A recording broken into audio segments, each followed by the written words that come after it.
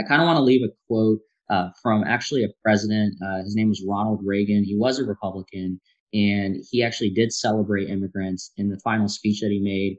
And this, I want you to hear this, and I want the listeners to just keep an open mind when I read this quote to show kind of the importance of hope when it relates to the immigration space.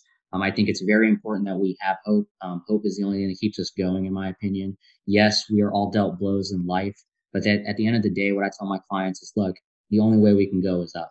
And so before I get into that, I just want to preface that. But literally, Ronald Reagan said this, and it's just going to be a quick minute. But I want y'all to really resonate on every word that I say, what this president said, who was a Republican, but also was just a great president, in my opinion, who really celebrated immigrants. And he really shared a story of a conversation he had and with an individual. And here's the quote. He basically said, a number of years ago, an American student traveling in Europe took an East German ship across the Baltic Sea.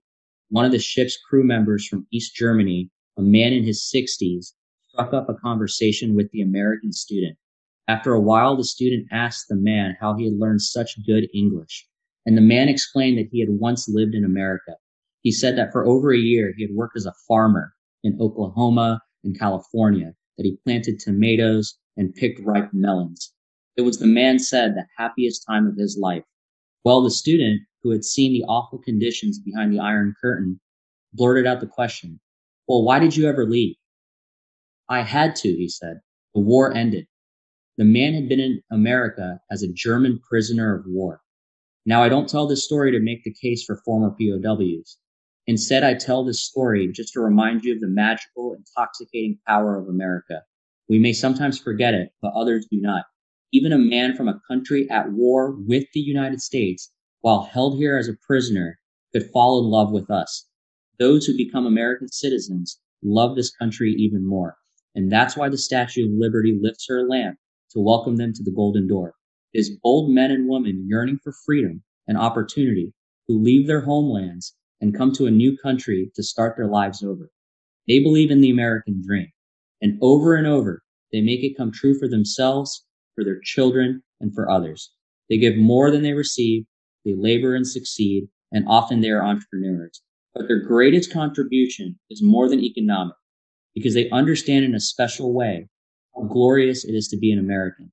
They renew our pride and gratitude in the United States of America, the greatest, freest nation in the world, the last best hope of man and woman on earth.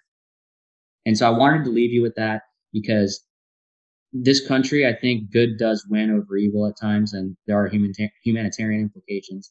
But at the end of the day, I think the country, I think overall, and the constituency do understand that immigrants do provide value. So Charlene, I heard you, I hear you still, and I hope you continue to join us on this academy. And I hope you have that sense of hope that will hopefully you will have not only for your family, but also for other immigrants in this great country. So I want to say thank you for joining us. I want to say thank you to Attorney Winter for having me on the panel today. Thank you to all of our moderators and our special guests and all of our listeners. I hope you learned something today. And knowledge is power, like I always say. Reach out to your congressional members, continue fighting the good fight, and God bless America and God bless y'all for what y'all go through. This is U.S. Immigration Attorney Harden Tripathi, and I'm done speaking.